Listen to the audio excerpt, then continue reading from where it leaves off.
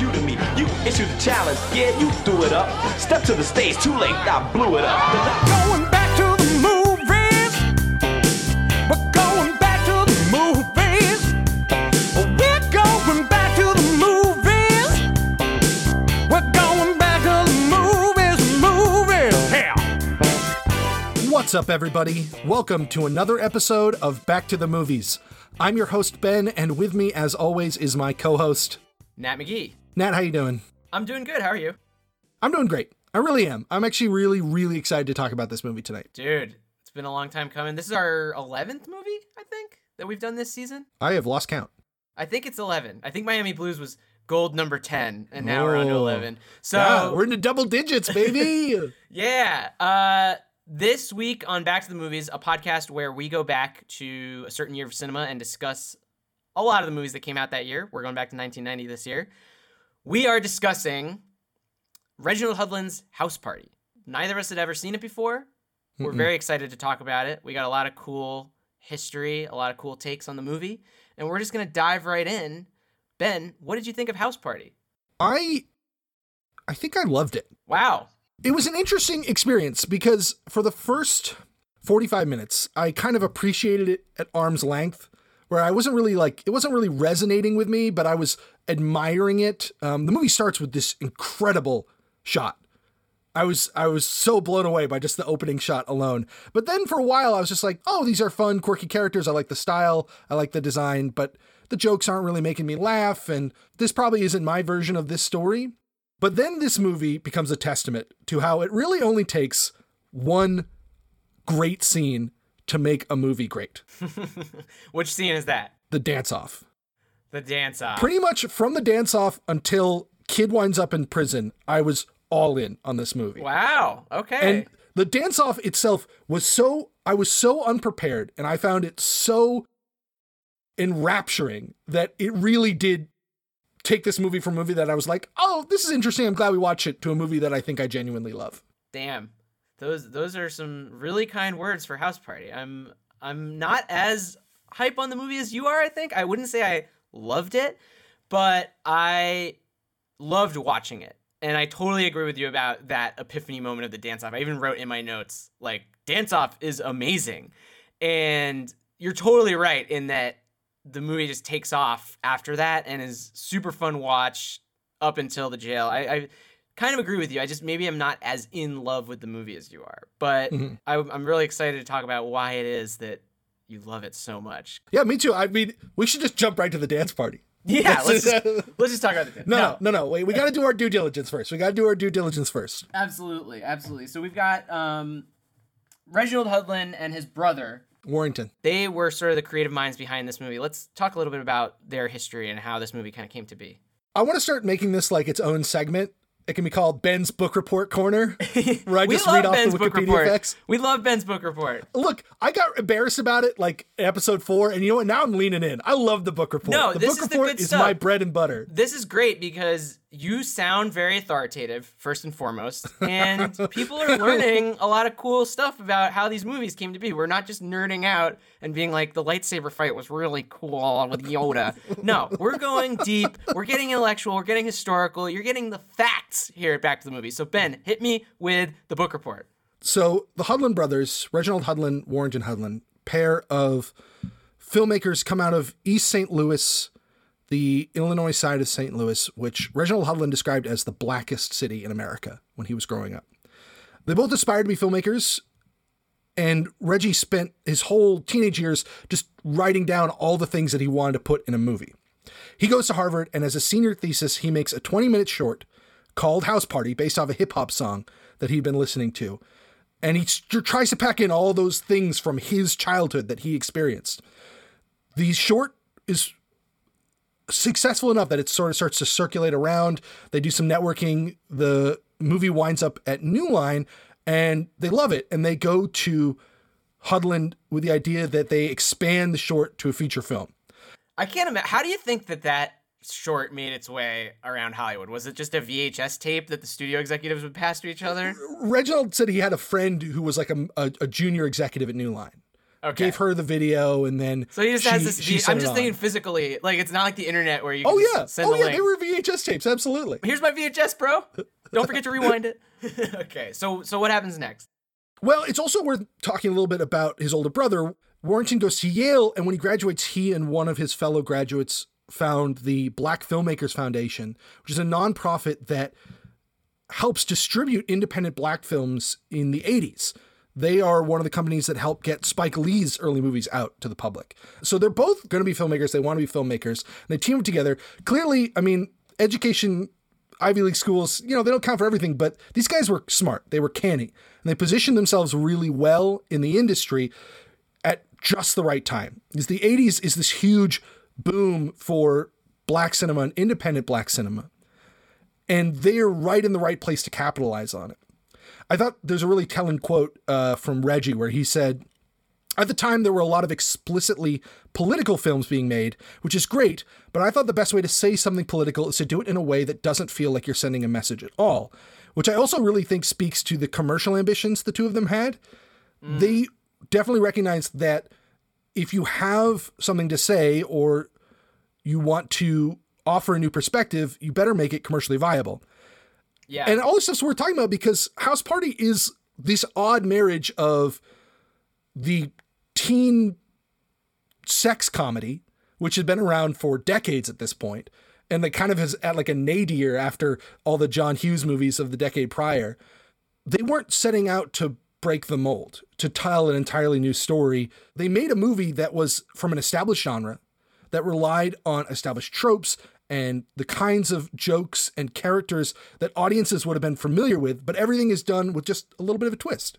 Yeah. A twist that's unique to their perspective and their upbringing. That was one of the coolest things about watching this movie is that you could see that they were bringing their upbringing to it. It was a unique voice, especially for a movie like this. And it also just kept things light and fun. It never became like an after-school special with any of the kind of political stuff that it's doing. That was one of the things I enjoyed most about the movie. So let's get into the plot. The movie begins with this kind of dreamy prologue, in a way. Would you call it a prologue? I guess we're shown that it's a dream from our main character. Right. So it's literally like, it's two shots, but it's meant to look like one shot. I guess it's three because you got the roof going off too. You start on the street and you're looking at this house, and this house is aglow with light. It looks like the house is possessed. It's like Poltergeist or some shit. And the camera pushes into the house and in through the door into a world full of light and smoke. And then there are bodies of people just dancing in slow motion. And it's still all light and smoke, and it's crazy. And then we cut to the roof, and the roof is blown off the house. And then kid wakes up. It's quite a way to open the movie. I gotta say, a lot of watching this movie, I was just like, man, coronavirus sucks. Like, I could never go to this party ever again. God damn it. They were not practicing social distancing. No social distancing whatsoever. I loved this shot so much. You're talking about the two shots of the house going into the people dancing. People dancing. Which is meant to look like one shot, basically. It's sort of like a rope cut. Like from Alfred Hitchcock's Rope, where you sort of pan over a solid object for a minute so that you can switch reels and then you move over to the other thing. I didn't know what to expect when we sat down to watch this movie. I knew it was a comedy. I knew it was a pretty important cultural touchstone, but I had no familiarity with it. I'm not a big hip hop fan. I don't know who Kid and Play are. So there wasn't like, I really didn't know where I was going to wind up on this film. And then it immediately starts with something that is so esoteric and stylish and immediately gripping. It looks like the opening shot of a horror film. In no part of my mind did I think that was how this movie would begin. Yeah. And so almost immediately I was like really intrigued by the film. I was like, oh man, the movie can't really sustain that for me for this first opening section, but I gotta call it out because it's one of the most incredible opening shots of a movie I've ever seen. Well, and then we go into kid waking up, and we kind of stay. This movie is basically in like this weird, crazy reality where everyone is the coolest style I've ever seen. These are not like normal kids. The kids got this insane haircut with a custom pajama cap. that covers. I love the pajama It's cap. like the highest fade cut in the history of fade cuts, and I think he was rocking that fade cut in real life. If you look at pictures of him from the era, that was his real hair. So maybe that was his actual pajama top. The style of this movie is so cool, and like there's the guy with the coin hat, who's that's such a cool thing, and like I love that Play just wears a suit to his party.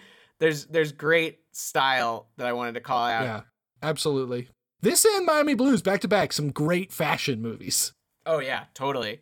From two completely different ends of the spectrum. We're talking like Miami Vice all the way to like hip hop. It's an amazing time for style.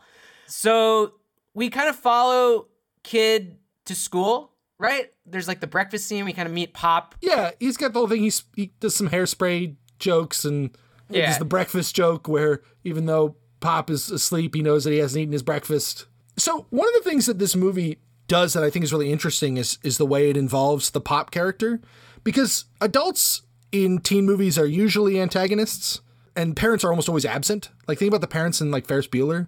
Right. But Pop and his relationship with Kid is like the emotional heart of this movie. Yeah. And it starts right in the very beginning when Kid takes off his shoes when he's asleep on the bed. Yeah, it's true. And I wanted to talk about, we're going to talk about all the actors in this movie, but since you mentioned Pop, I wanted to talk about the actor who played him, Robin Harris, who was a comedian / actor. He's in Do the Right Thing a year earlier as Sweet Dick Willie, who has the amazing line where he tells Bugging Out he should sue the barber or boycott the barber that fucked up his head. And Robin Harris is just the funniest guy.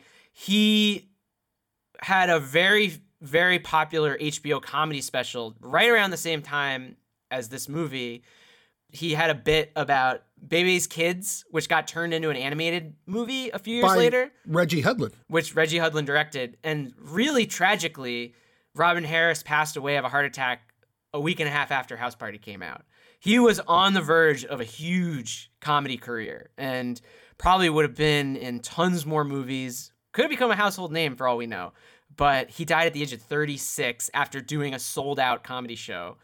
So R.I.P. Robin Harris, you're fucking funny. There's a lot of stories from the set where they talk about how everyone would crack up when he was on set, particularly later when he's at the party and he's insulting a bunch of the teens. Yeah. A lot of this stuff is improvised, and Reggie Hudlin would tell stories about how like he would have to tell everyone they were rolling, but not actually roll the camera because they didn't have enough film, and he knew everyone would laugh too much for the first few times. Yeah, so it's sad that he passed away, and they actually in the sequel to House Party they honor Pop's character by actually writing him to be dead, which I haven't seen that movie, but I thought that was kind of cool that they actually are like facing reality and not just saying like he's in Cabo. He's working. He works nights. Right, exactly. So let's also talk. You mentioned a second ago that as a 30-year-old millennial, you and I both have no idea who Kid and Play were or even are until watching this movie. I think I'm a bigger hip hop fan than you are, but I still, Kid and Play, I've got one of their songs in my iTunes collection. Basically, the story is Kid and Play were two guys from New York. I think one was from Queens, one is from the Bronx, and they grew up together, went to high school at the same time, and they were in rival hip hop groups in their high schools. And they ultimately joined forces and in the mid-'80s became Kid and Play. Their real names are Christopher Reed, Kid, and Christopher Martin, Play. Their first full-length album was Too Hype, which came out in 1988. And they just kind of from there blew up. Like they became sort of a hip-hop duo that was well-known in the hip-hop community. And they originated this really big dance called the Kickstep, which they do in House Party. It's where the two guys are like kind of dancing together and touch feet, which I thought is an amazing dance. Their career height was definitely 1990. In 1990 alone, they had this movie come out. They had a #1 rap song.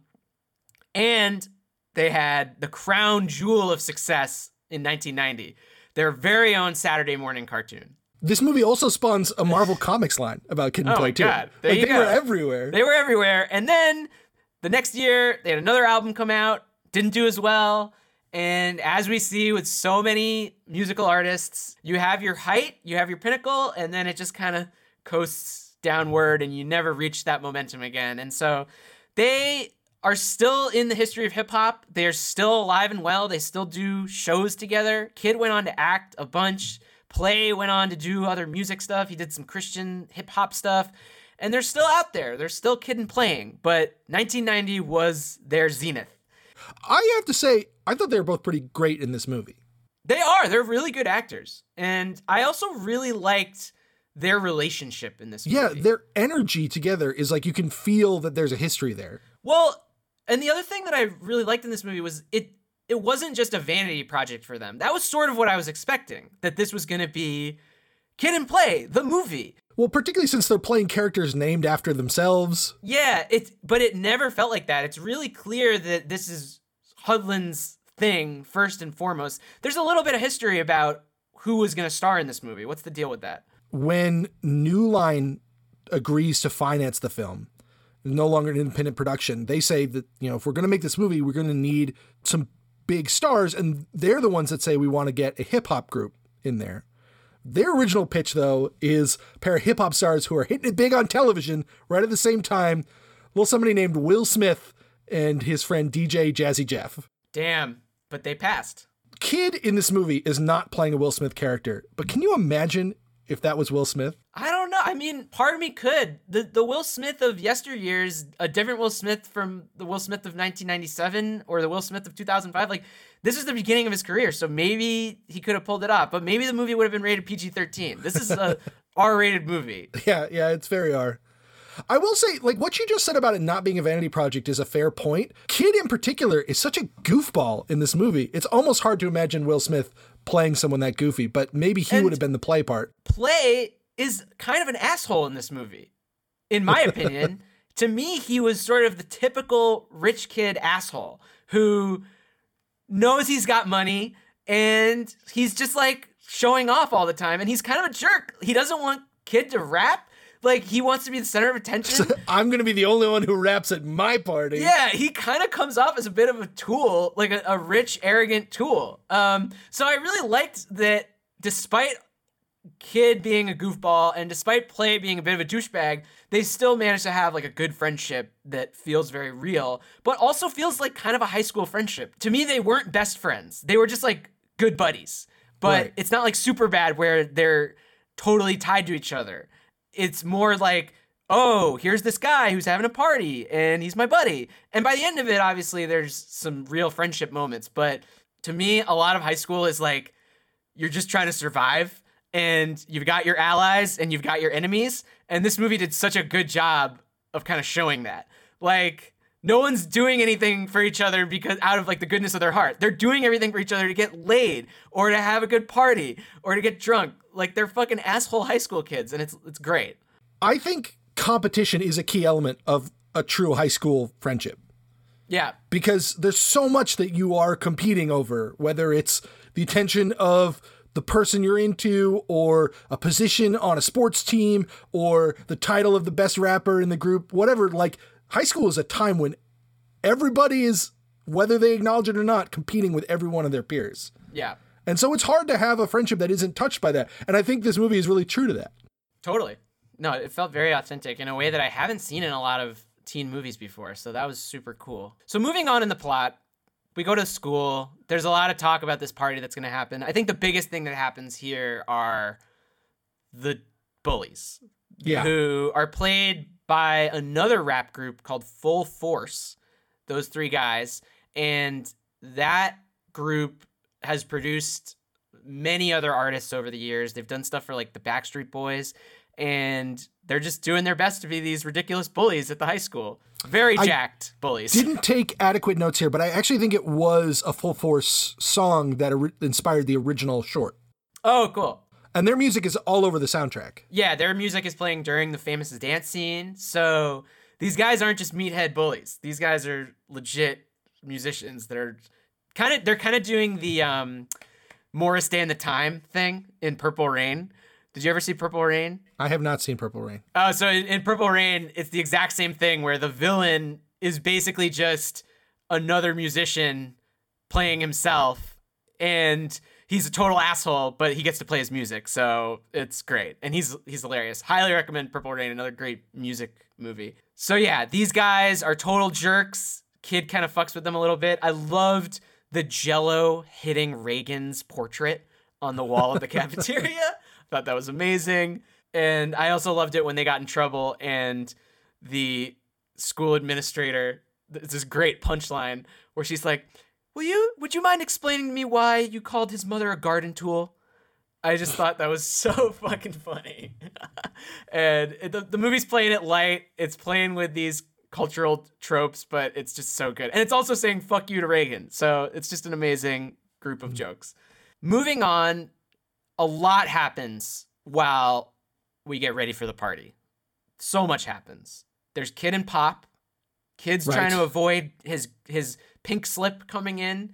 There's so many good little gags about that. See, I think in this section of the movie, you can really feel that Reggie is a first-time filmmaker, that Hudlin is a first-time filmmaker, because this sequence where the concept of this sequence is really simple. Kid wants to go to the party, but he got in a fight at school. The school is going to notify his dad. If his dad finds out that he got in a fight, he will not be able to go to the party.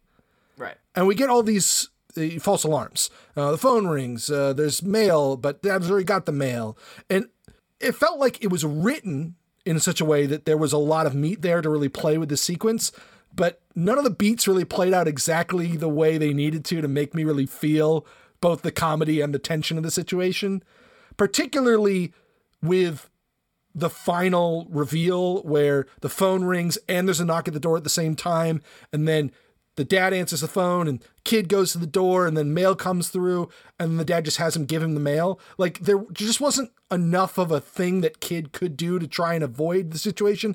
It just felt like somebody who didn't have the firmest grasp on cinematic language trying to feel their way through how to make the sequence work and kind of landing a little short. This is what I mean about the first half of this movie, me sort of appreciating it at arm's length, where there's a lot of fun style. There's a few good gags. I get what they're going for, but it's not landing 100%.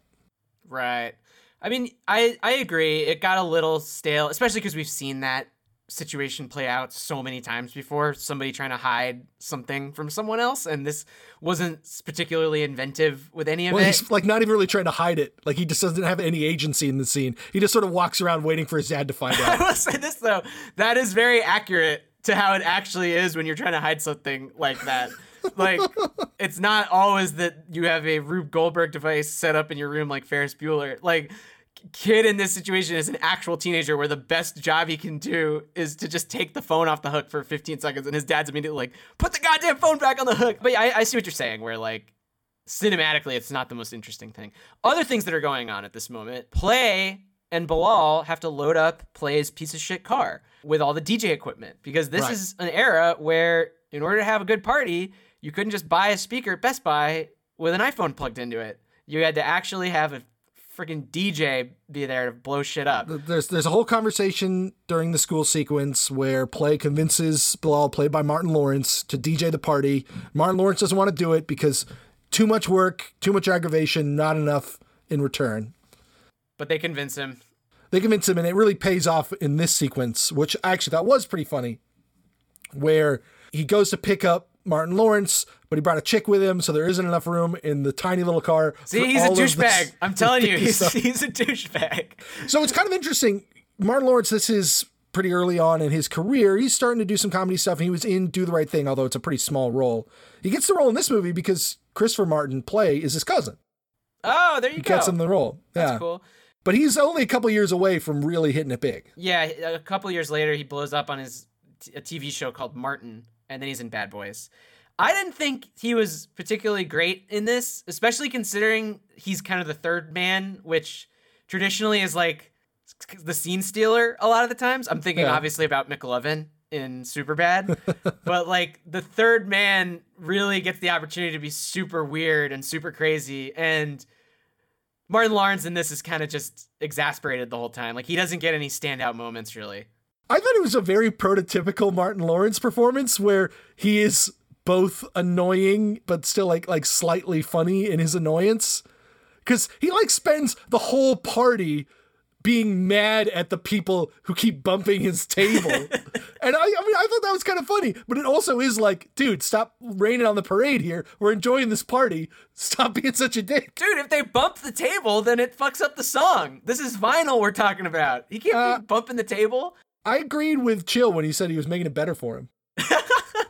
I don't know. I think Martin Lawrence is way funnier in Do the Right Thing. And obviously he became like a comedy legend, but in this, he was a random teenager. Though he is a key part of the denouement of the dance battle, and like he keeps the energy going through the whole switch gag. It's true. He did save the party. So then there's finally the girls getting ready to Right. We met them too during the day at the school.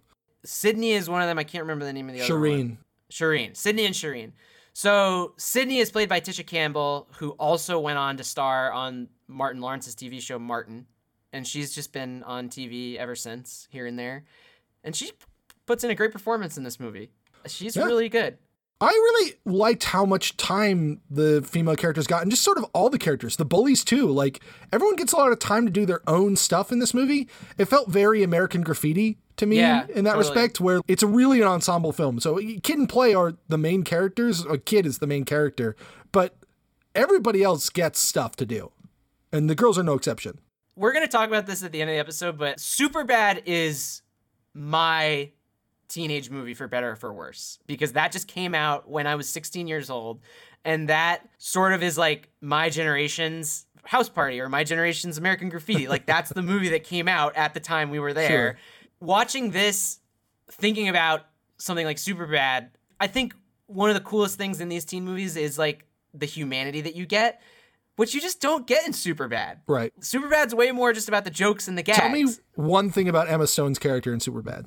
She sort of just reacts to everything in a super cool way. She basically is just there as an object for Fogel and whoever to get with at the end. And this movie, House Party, is similar in that regard, where the two leads want to get with these girls, but the movie does treat them with so much more humanity and observes them way more, observes their life. We see them in their home environments. We also learn what they want, because it's not just one-sided. They also want to get with Kid and Play. Right. So I just want to have that conversation at some point about the humanity that you can get out of high school movies and movies in general. And are we moving away from that a little bit?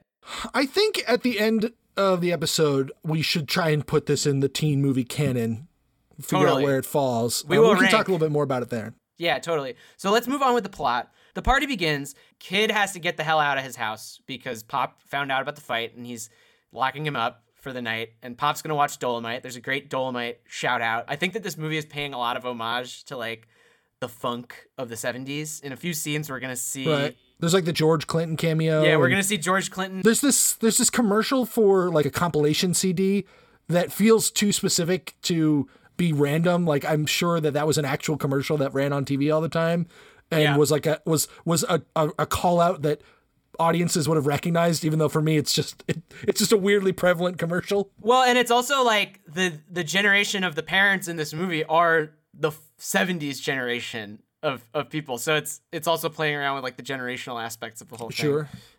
Yeah, Kid gets chased by the bullies, and I wanted to talk about the police in this movie. The two cops. All joking aside, we are not the best people to be talking about this movie. And there's some stuff in here that is sensitive, that is culturally specific. And if we say something stupid right now, if we say something that anyone finds marginalizing or offensive, we apologize. We're not trying to do that. We're just trying to have a good time hanging out and watching a movie. And we hope you'll give us the benefit of the doubt that we certainly don't mean to say anything that's going to rub anyone the wrong way. All right. With that said, the cops in this movie, they are actually kind of scary. I was freaked out by these cops. The movie doesn't play with the fact that these are dangerous police officers that kind of hate the black people in this neighborhood that they're policing. Sure. Do you agree with that?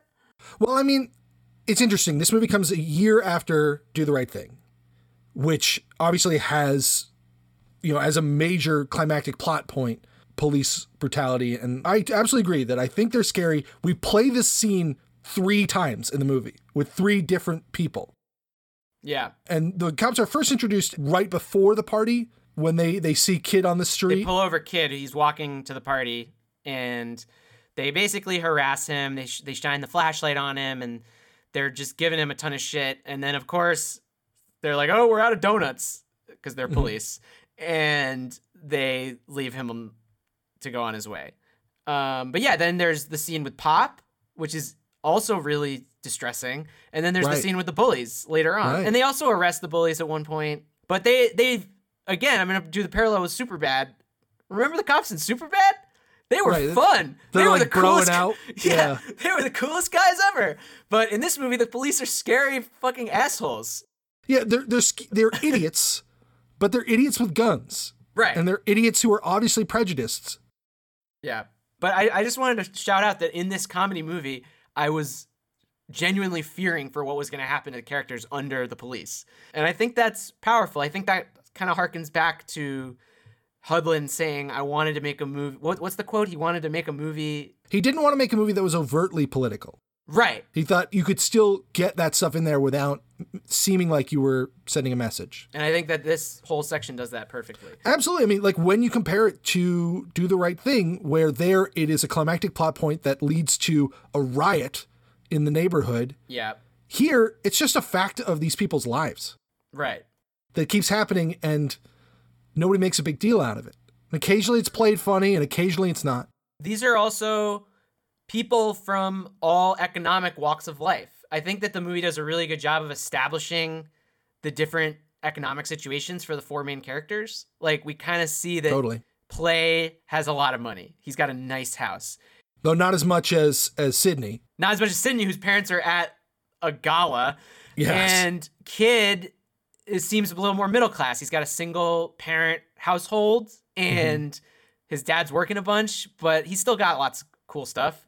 And then Shireen is living in the projects. And it does a good job of showing the cops don't give a shit. They're harassing everybody. Right. And again, I think that one of the great strengths of this movie is its specificity. That a lot of the detail stuff, a lot of the textual stuff is born out of the Hudlins' personal experiences growing up in East St. Louis. And a lot of that really comes out in some of these details here.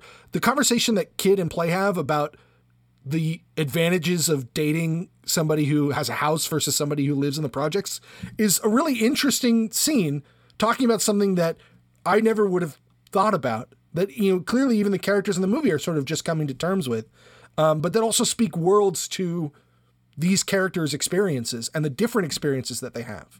Totally. So now the titular house party begins. And I have 7 things happening during the party. Kid wants to rap, and he's got his rhymes that he barely held onto while dealing with the bullies. And he wants to get on stage, but Play wants to be the only rapper. Play is also dealing with all of the crap that comes with hosting a party, and he's trying to get with girls. He's trying to make things happen. He's answering the door. He's dealing with people fucking up his dad's plates. All sorts of crazy shit is happening. Bilal is DJing and getting pissed at Chill, bumping the table. And Chill has a friend, Groove, who is getting drunk off of Old English. And very weird that teenagers are telling other teenagers not to drink so much. I was like, why aren't they all drinking, man? I guess it's a school night. There's a lot of really great think pieces written about this movie. It's a big cultural touchstone. I think a lot of people have a lot of nostalgia for it. One of the common refrains that I read over and over again when I was reading about this movie was how important it was to people that this was a movie about black teenagers in which drugs and alcohol are not plot points. Ah, true. Other than this one guy, nobody drinks. He gets shit-faced, but that's it. And there's no mention of drugs. Yeah, okay. I understand that. And to my point, it's also a school night. So maybe they're not trying to get super fucked up. Maybe they're saving that for Friday. And I mean, I don't know about your raging New York high school parties, but we weren't going crazy at our Vermont high school parties. Well, and this movie kind of takes place in anywhere USA. It's I think it's kind of striving. Yeah, to it's be shot in anywhere. LA, but they're very like specifically tried to bring in visual elements that could be pretty much any major city in America. Yeah.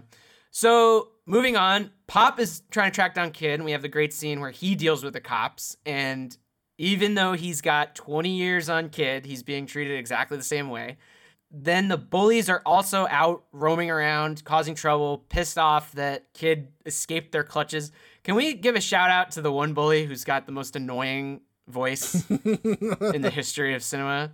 He's basically Meowth. He's from part of Pokemon. the group, right? Part of the hip hop group.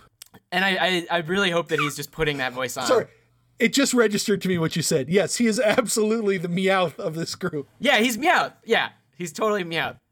Then John Witherspoon, the great John Witherspoon, is playing a completely unrelated to anything else in the movie neighbor who's just pissed off about the party. I don't think he ever actually interacts with anyone. Maybe he's the one that calls the cops, so that's his reason. He did call the cops. That's his reason for being in the movie, even though the cops do not bother breaking up the party. They just arrest the bullies. I don't think there's a single shot of John Witherspoon and any of the other characters together. He's got the great lines about public enema, and it's just so funny. Then, finally, there is sort of I think it's like just the midpoint of the movie. It's almost exactly at the middle of the movie. Yeah, the dance scene. We've been at the party for a long time. Kid's been trying to get to know Shireen and Sydney. I mean, ultimately, sort of the dramatic tension of the movie is who's going to wind up with who. Right. And will Pop catch Kid? Like, those are like the two dramatic questions that linger over all this. But most of the stuff that happens is all just kind of like hangout stuff. There's not a lot of action. There's not a lot of plot. It's just people hanging out at the party and a lot of detail stuff and a lot of world building that you just described.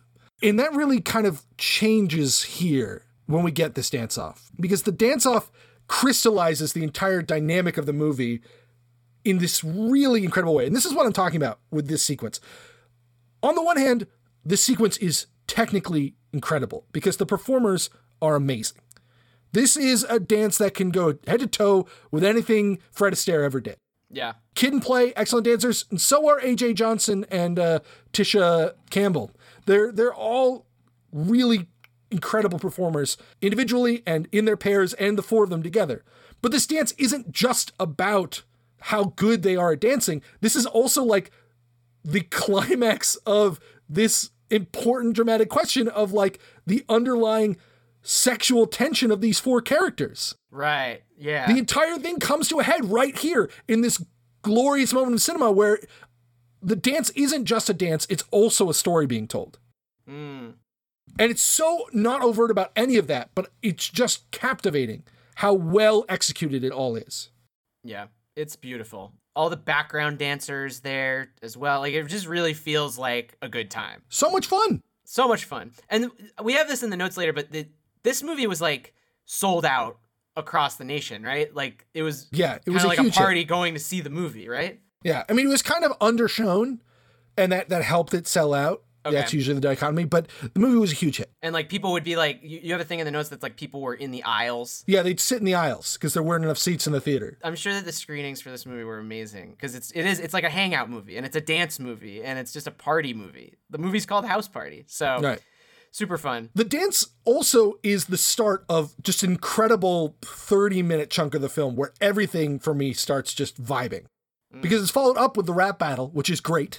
Yep. Is this the first rap battle in a mainstream movie? I can't speak to it being the first ever, but in a mainstream movie, I'm pretty sure, yeah. I think that this was the touchstone rap battle up until 8 Mile came out. Sure. And it's great. There's some great rhymes and lines. And this also, the reason this rap battle works is because it speaks so specifically to Kid and Play's relationship in the movie. They're rivals. Yeah, they're rivals. And they're specifically rivals for Sydney and Shireen. So it's still continuing the story that the dance set up, but all of this story is happening subtextually. Yeah. So the winner of the rap battle really matters because they're kind of going to be the ones who have the initiative in the romantic contest. But then, maybe I missed something, but Play lets Kid take them both home in the next few scenes. So I don't know He what gets plays. distracted by something. Yeah, I think. He has to take the drunk guy home. Oh, right. He's got to take the drunk guy. That fucking drunk guy ruined everything for play. So he's got to take the drunk guy home. That's right. That was pretty ridiculous when they left him in the frame of the door and knock on it so that when he opens it, he just falls into the house. But again, like at this point, the jokes are starting to work for me too, because when we got this wide shot of the house and just like a dude in between the screen door and the front door, and the front door opens and he just belly flops into the house. It was hilarious. I'm so glad you mentioned that Hudlin just wrote down lots of things that had happened to him, because that seems like the kind of thing that you'd be talking about for years after it happened. So then we get Pop at the party, which I also thought was really funny. Kid has to take them home, and Pop shows up at the party while Kid is upstairs. Yeah, he's starting to make some moves with Shireen, and Sydney's pretty upset about that. And Pop shows up, but Sydney covers for him, and we get this great scene where Pop and the kids have like an insult off. He roasts them. It's so funny. It reminded me a little bit, it was a little bit more informal of the insult contest in The Sandlot.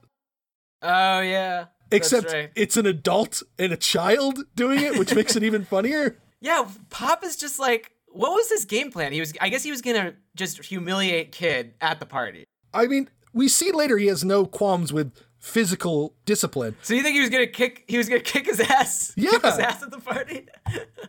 Oh my god. Yeah, but he gets kind of defeated, and it's all because of Sydney. So she's covering for Kid. She's doing the right thing. And all this stuff is still really good, because we are establishing clearly that even the friendship between Shireen and Sydney, which has seemed maybe like the most solid friendship in the entire movie. We get that great scene of them at Shireen's house, where they're sipping prepping for the party. They're getting Kool-Aid served to them that they don't even end up drinking. Right. And he's pouring all the sugar in. But even they, they're high schoolers. There's an element of competition. And when Kid starts to favor one, the other gets jealous and upset. Yeah. But she's still a good person. She still covers for him. So we're learning a lot about these characters. Kid takes them both home. And even all this stuff is really working for me. I like the dynamics between all the characters. And I really like the way Kid and Sydney's romance really blossoms in the scene to get all flowery with it. Yeah, Shireen kind of tells him he's got to wait. He tries to kiss her, and she's like, no. And from there, he's walking Sydney home, and they kind of start hitting it off. But there is always this air of like, is he settling for Sydney? And this is all very authentic teenage stuff. He is kind of settling for her. She's the second girl. She's the alternate, and that's real. But what the movie also makes clear is that by taking the time to actually get to know Sydney a little bit better, he discovers that maybe the alternate was the better choice all along. True. And it's not like, Sydney is happy being second fiddle. Like, all this stuff is done really well. All these characters feel really dimensional. Yeah. I really liked all of this stuff. Yeah. And then they end up in bed together, but they don't go through with it because they don't have any proper birth control. But then, of course, also her parents come home. So shit has hit the fan. And Kid's got to get out of there. There's physical comedy of him trying to go out the window. He puts the dog inside the barbecue, which I thought was animal really funny. abuse. Did they get the dog out, or was it out there all night? So then we're sort of in this final act where Play is dealing with all the things that you have to deal with when you have a house party, namely the toilet being ruined. I like that he had the foresight to switch out the fine china with plastic stuff. He puts plastic in the china thing. In the china cabinet. Another teenager move for sure. But the toilet is broken and he's really pissed about it and he's done. Yeah, You're right. He is kind of like a spoiled guy who's just like, one thing went wrong and he's like, that's it. Everybody get out. Yeah, Party's he's a brat. over. He's a spoiled brat. He wore a suit to the party. Are you kidding me? Yeah, but it's a pretty good looking suit. Oh, it's great. But I don't know. He's a total brat. And I just love that they were willing to do that for the character. So now there is a chase. Runs into the bullies again. He hides in a fridge, but the cops show up. He gets chased. We get a cameo from the Hudlins who play the thieves. Yeah, they get on the bus. They get on a bus. That was to be chased by a dog. That was not one of the better director cameos I've ever seen. That was very like, hey, where are we going to be in this movie? I know, we'll play some thieves. Couldn't they just be in the party or something? That was insane. And then everyone gets arrested. The bullies get arrested. And Kid gets arrested. And now he's in central bookings. Let's talk about this section of the movie. I think you have some words on this. Well, I mean, it is kind of odd from just a structural standpoint because it's an entirely new obstacle to overcome that doesn't have anything to do with any of the characters or the dynamics that have previously been established. But Yeah. more problematic is the homophobic nature of the scene and the rap that sort of climaxes it. It's really bad. It's really like 1990 bad. And Reginald Hedlund has said that he regrets this, that he thinks that this was a big mistake. Yeah. I guess it's mostly the placement of this scene, but would you call it the climax of the movie? I mean, it should be. It's like the final bit of the movie. It's the final sequence of the film is kid gets arrested and how are we going to get him out of prison? He's going to rap his way out. Well, but he doesn't even rap his way out because it's really his friends who get his back and bail him out. It's not like he does a rap and he wins over all the prisoners. It's more like he raps for 35 seconds and just that stalls gives long him enough. just enough time to get out of the situation. And it's a bad rap. Like, I know that doesn't matter, but it's also not a particularly good or interesting set of rhymes. No. And part of me wonders if the threat was even supposed to be real. Because, like, they're in central bookings. Like, are these guys just fucking with him? Is the threat real? None of it really matters anyway. But It just seems like such a weird way to end an otherwise pretty grounded movie. You know? I will say, though, that the sequence ends with the kid's friends all coming together and pooling their money to get him out on bail. And he comes out of the holding cell and he walks down the hall and they're all on the bench and they're yawning and exhausted, but they all stand up when he's there. And it was just like, I had like a moment of frisson. To me, it was like the kids in the Breakfast Club all sitting on the top level of the library. It was like an iconic shot. And it's so simple. It's 4 people standing up from a bench, but I really felt all of a sudden like a tremendous sense of nostalgia for being in high school, which was a time I was not a fan of. Can we get a definition on frisson, please? That was a very cool word you just used that I want to make sure everyone knows. It's the thrill of emotion. It's the chill down the spine. It's the feeling of sudden and unexpected gravity. Very nice. I love that. So then there's a final scene. This movie does have some great relatable moments of being a kid. Where kid gets home, he's won the night. He got with the girl, he got out of jail. He is so slick, he thinks he's sneaking up the stairs. And he's just gonna tiptoe into bed. He's already in the doghouse. What does he expect from acting all slick? I guess he's just trying to avoid the ultimate rage of Pop. But Pop gets him dead to rights. And the movie ends with a pretty funny cut of kid whipping his neck towards the doorway, being like, oh, fuck. And that's the end of the movie. And, like, it's really fucked up because obviously this is, like, domestic abuse.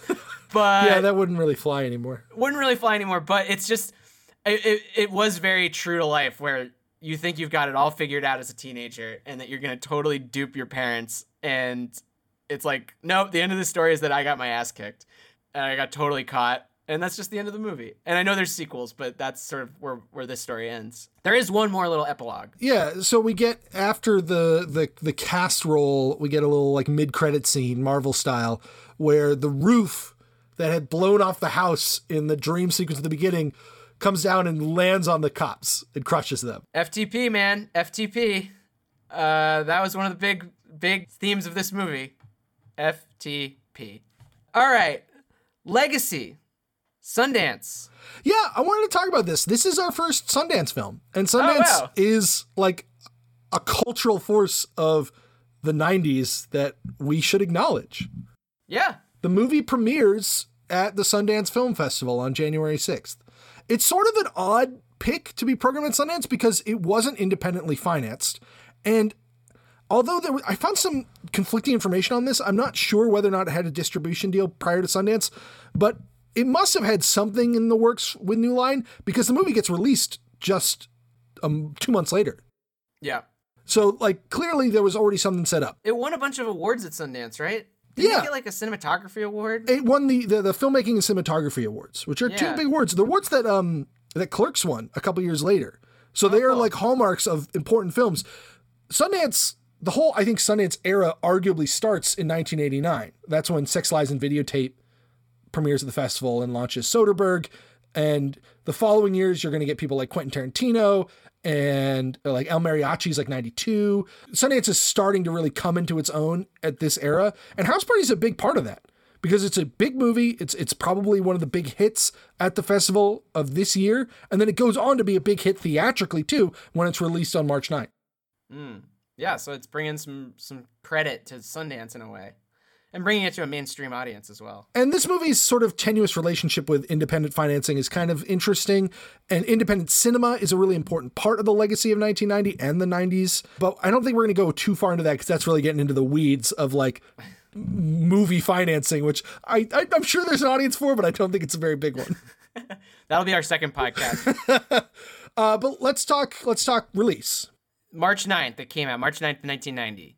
Budget of $2.5 million. The movie makes 4.6 opening weekend. So it doubles its budget opening weekend. Huge Impressive. Hit. Well, I guess it had the benefit of Kid and Play because they were a group that was popular at the time. And yeah, kids want to see a movie about kids. It's a good time to see a movie. You know, there's this really excellent New York Times article talking about like the state of black cinema in 1990 that was published just 5 days before the movie premiered. It had extensive interviews with the Hudlins along with other prominent black filmmakers at the time. That the entire premise of the article was, at this time, Hollywood's like, black movies are in. They are commercially viable. We need to get black filmmakers so they'll make us money with their black movies. And this is a part of that trend. This movie comes out at the right time. The Hudlins are clever enough to position it in the right way. It goes on to make $26 million on a $2.5 million budget. That's huge. I mean, this is a big hit. That's a hit. It went on to spawn 4 sequels over the years. I think one came out the next year. And it's like a bona fide franchise. House Party. Yeah. I mean, we talked about there's the Saturday morning cartoon. There's the Marvel Comics. Like, there's a whole bunch of stuff. There was an album that released in tandem with the movie. Yeah. You want to play the ranking game? Sure. Wow, this movie did well. So but not like, it wasn't like a blockbuster. Didn't make 100 million. I mean, and the thing about movie box office gross is like, particularly in 1990, it's not really the same as it is now, where you could have these smaller films and the metrics for success were smaller. But if you had a movie today that made 4 times as much as this, it would be considered a failure, regardless of what its budget is, pretty much. Right. All right. I'm going to put it in the 60s, like 64. This baby cracked top 50, number 45. 45. Nice. I wanted to talk a little bit more about Kid and Play and sort of their legacy, because we're talking about the legacy of this movie. I think that part of the reason Kid and Play didn't stick around in like the broader cultural consciousness in a way that like Public Enemy did, or even if you go a little bit later with other hip hop artists like Tupac and Biggie, is like the 90s hip hop from the beginning of the decade was very different from the hip hop at the end of the decade. You had a much more positive message, especially in Kid and Play's music. Like there's just a atmosphere of fun. Sure. And lightness. It feels very innocent in a way. I think that sort of went out of style once gangster rap became a much bigger thing. And I think that that's sort of a big part of the reason that like this is sort of a forgotten act, especially for people that weren't around at the time, because hip hop became about drugs, guns, and partying. And I think Kid and Play was trying to do something a little more lighthearted. They just wanted the partying part. They just wanted to party. They don't even want to drink. They're just trying to dance and have a good time. The one song that I have in my iTunes is called Ain't Gonna Hurt Nobody. And the song is just like, ain't gonna hurt nobody with my dancing. And it's so different from what you're used to with hip hop from that era. So I just wanted to kind of mention that to all the people that are wondering what the hell happened to Kid and Play. Let's talk about teen movies, specifically the One Crazy Teenage Night. I know, this really fits into that specific subgenre. I put 4 other movies down. I put American Graffiti, Dazed and Confused, Superbad, and Booksmart. The recent Olivia Wilde. Yeah. Which I never saw, but you did, right? I did, yeah. Yeah. So where do we rank House Party among these movies? Because we've been talking a lot about Superbad's legacy and how House Party might be maybe not as funny as Superbad, but certainly a more human experience than I just want to point out that of these other movies, I mean, I guess Dazed and Confused has like a slightly more rural setting as Texas, right? Yeah. But like the other 3 are like affluent middle-class white people. Yeah, I guess Superbad. I always figured Superbad is sort of, they're like in a nameless suburb, just like roaming the town. And there's cops patrol. It reminded me a lot of House Party, at least in terms of the socioeconomics of the whole thing. I mean, yeah, Superbad does sort of feel like a weird sideways remake of House Party in a lot of ways. It has a lot of the same plot elements, just sort of remixed and with no morals. It's just terrible. The human beings in Superbad are terrible. They are sex-crazed maniacs who would kill and steal to have sex. Whereas in House Party, it's a little bit more nuanced, right? Mm-hmm. If we want to include everything, we could talk about like the Fellini movie, I Vitellini, that American Graffiti is based off of. Should we throw that in the mix? I guess so, sure. Yeah, throw that in the mix. I mean, I think we're speaking from a very American point of view, so if you start messing around with Fellini, it's going to get a little crazy. Look, we can rank these ones, and there's other examples of this genre that we're forgetting at the moment. But there's another one that I grew up loving, but I didn't count it in here, is Can't Hardly Wait, which is sort of the late 90s version of this, and that's way more of a John Hughes ripoff. It doesn't really have as unique of a voice as these other movies. But I think that these 5 are a pretty strong indication of the last 50 years of one crazy teenage night movies. So yeah, what's your what I was gonna say before I rank them is that this, in my opinion, is maybe one of the best subgenres to just kind of keep getting remade. Because it will always be interesting to see how a different time and culture experiences this universal moment that everyone can relate to. Yeah, totally. So I like all of these movies. Even I was never a big fan of Superbad, and even that one is a movie like I casually enjoy just for like its expression of what it meant to be a teenager in the mid 2000s. Right. I'll say that, I mean, for me, number 1 is American Graffiti. That movie is incredible. If you haven't seen it, you got to see it. George Lucas was in so many ways undone by Star Wars, even though the original trilogy is an incredible testament to his creativity. He had other stories to tell and was good at telling them, and American Graffiti is absolutely evidence of that. Totally. One of my all-time favorite films. Damn. All right. Dazed and Confused is 3 years after House Party. So, and that's another big one. I mean, Richard Linklater has a very particular style. I think I liked Everybody Wants Some a little bit more, which was kind of like his Dazed and Confused in college that he made a few years back. Yeah. But it's certainly iconic and has some really great performances. I think I'd put House Party and Dazed and Confused kind of tied for second. Okay. And then I would put Superbad and Booksmart sort of tied for third. I'm not a huge fan of either of those movies. I like I said, there's a lot of stuff that I sort of like, just sort of seeing the alternate perspective, but they lack a sense of honesty. Exactly. You need that honesty. I think a great alternative and a great humanity-filled alternative to Superbad or Booksmart of this more modern era would be Edge of 17. Oh, I really like that movie. That's not a one-night movie, so it doesn't qualify in this very specific subgenre, but that is one of the better teen movies I've seen in the past 10 years. I think Superbad and Booksmart in particular are also trying to live in the sort of over-the-top gross-out teen comedy, American Pie kind of thing. Yeah, that's true. And they're doing it in their own way with their own voices, which I respect. I didn't find them particularly funny, and I didn't find the characters as like true, as specific, as real and dimensional as in the other 3 films. Yeah.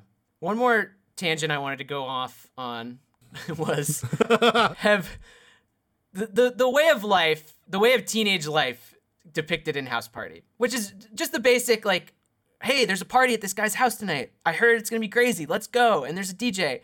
Have teenagers figured out new ways to have fun? Have we lost this way of life? Is it over? Can people, in this era of social distancing, is it just like, are we ever going to have this youthful innocence again? Have you seen Euphoria? Euphoria is the most depressing shit I've ever seen. And that's the latest teen media that's out there. Now, you sound like you're about to lead into something about, like, the kids are still eating those Tide Pods. Listen, man, I just want everyone to have a good time. And I don't understand the world anymore. No, I thought it'd be fun to have a conversation about, like, has this way of life passed a little bit? Is there an innocence that we won't be able to replicate? but maybe we are not qualified to talk about Back it in my at all. day, we used to play with a hoop and stick. Now they got all these video games. All right. They're all always right. on their iPhones. Listen, Ben, we're going to talk about 1990 now. Let's talk about the most unique aspect of this movie, which is hip hop and how it defines 1990 in a way.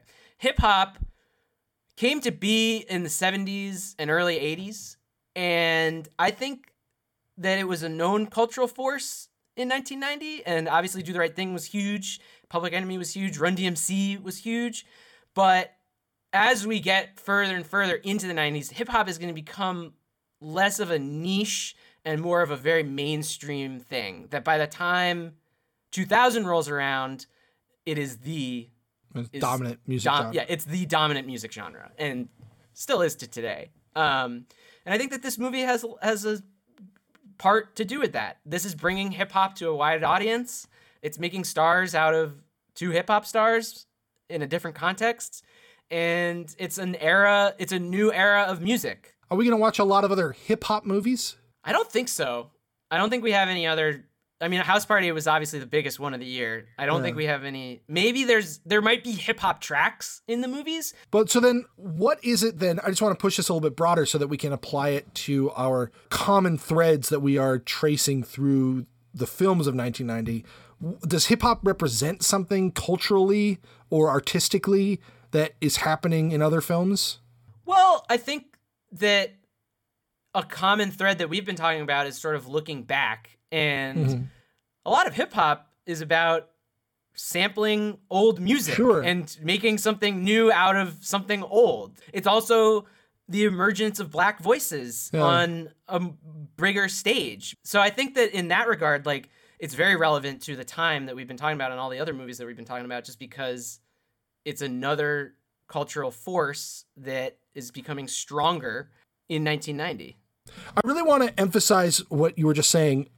I've been thinking about one of our themes a lot, which is this idea that there is this strange dichotomy in a lot of the films where they are either really focused on looking back at the century prior, or they're very forward looking. And some films are both. 1990 is a decade before the new millennia. It's the end of a century. It feels like a momentous time in human history just because we look for patterns and we assign numbers, and therefore it feels more important than it actually is. And I like what you're saying about hip hop, where it kind of does both those things at the same time. It is about looking to the past, but also looking to the future. It's about using the pieces that came before, but imagining a new form with it. And I think that is very much in that same realm of thematic meaning. I will say, I wonder, as we do other seasons of this show, if we will find that theme present in every year of cinema history. Could be. People are always looking back. People are always looking forward. Doesn't matter if it's 1990 or 1945. I don't know. We're just going to have to find out. Season 12. It's true. I mean, humanity is always looking back and it's always looking forward. But I do think that 1990 was a very specific moment in time. The Berlin Wall came down. We've just ended the post-war period, basically. And 9/11 is right around the corner. So it is really a central point in modern history. A time when we are trying to redefine American identity under a new set of circumstances. And it really is an interesting decade because it kind of exists in this liminal space between two much larger defining conflicts. Exactly.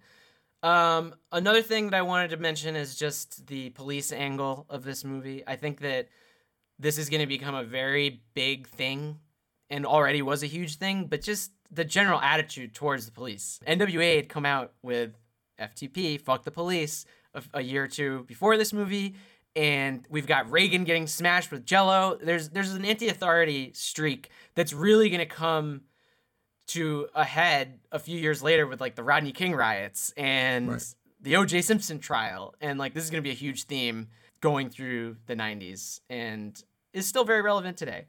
Nat, have I mentioned that crime is a thing that comes up in a lot of these movies? Oh boy. No, but I actually think that what you're saying here is also interesting in that context because it's sort of the reverse angle on it. We've been talking a lot about how there is this sense that crime is this existential threat to American society, that it is nefarious and pervasive.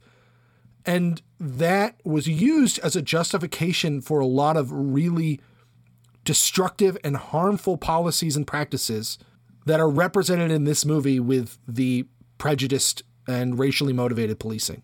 Yeah. So this is like the other side of the coin. Totally. This is showing the consequences of perceiving the world in that way. And then we've kind of touched on it already, but just Black independent film is going to be a bigger thing starting here and starting with Spike Lee. The next year, Boys in the Hood is going to come out and make huge waves. Even later this year, we're going to have To Sleep with Anger. Sleep with Anger. Which was another Sundance hit, another Black independent film, and another episode of this show to come. But To Sleep with Anger is like an independent classic, but Boys in the Hood is going to come out next year, and John Singleton's going to get nominated for Best Director. Youngest Best Director nominee ever still, right? I think so, yeah. Maybe La La Land guy beat him at this point. I can't remember. I don't know. He was like 24 when he made Boys in the Hood. He was really young, Singleton. Yeah. So yeah, that is gonna blow up. And House Party's paving the way for lots of voices. And it's not just Black independent cinema, like we already said when we talked about Sundance. Independent cinema as a counter voice to Hollywood cinema is a really important dialogue that's happening during this era. Totally. Telling different kinds of stories, telling them from different perspectives. And I mean, that's another thing we've talked about is old stories told from new perspectives. This absolutely fits that mold. Yep. So yeah, that's House Party. Really fun movie. Check it out. It's not available on any streaming services. I rented it. Yeah, I rented it once again from Fandango Now. Wow. That's my second Fandango Now rental, I have to say. Hopefully the check is in the mail from them. What's our next movie? Next week, we are doing something a little bit different. Oh, yeah, that's right. We are doing a 3-for-1. A crime movie trilogy. Okay, there will be no discussion of crime at the end of the episode. We are watching 3 prominent films about crime and criminals and cops and all kinds of stuff that all came out around the same time. We're going to do a little bit of reporting and comparing and contrasting. The 3 films are Q&A, State of Grace, and King of New York. Yeah, it's going to be crazy. I don't know how we're going to do this episode, but I'm super excited about it. Less Ben book report, more quick reviews. And then after that, we're not... Oh, we have a lot of crime movies, actually. I was going to be like, then after that, there's no more crime movies, but then Dick Tracy is like immediately after. It doesn't count. I hope you guys enjoyed House Party, and watch all the 3 of those crime movies with the weekend that you got nothing else to do. You're in quarantine. And if it's after quarantine, you got nothing else to do. So go do it. Watch the movies. Listen to the podcast. This is Nat. Oh, wait. On YouTube, I've been watching old episodes of At the Movies with Siskel and Ebert. Oh, yeah. I love watching that show. They're so great together. But it got me thinking that we need like a better sign-off. Oh, okay. So you ready for it? So you say whatever you're going to say, like, this is Nat, and then I'm going to take us out. Okay. So for Back to the Movies, this is Nat. And this is Ben, and we'll see you next week when we go back to the movies. Ooh, I like it. I'm keeping all this in, by the way. Yeah, we're keeping that in.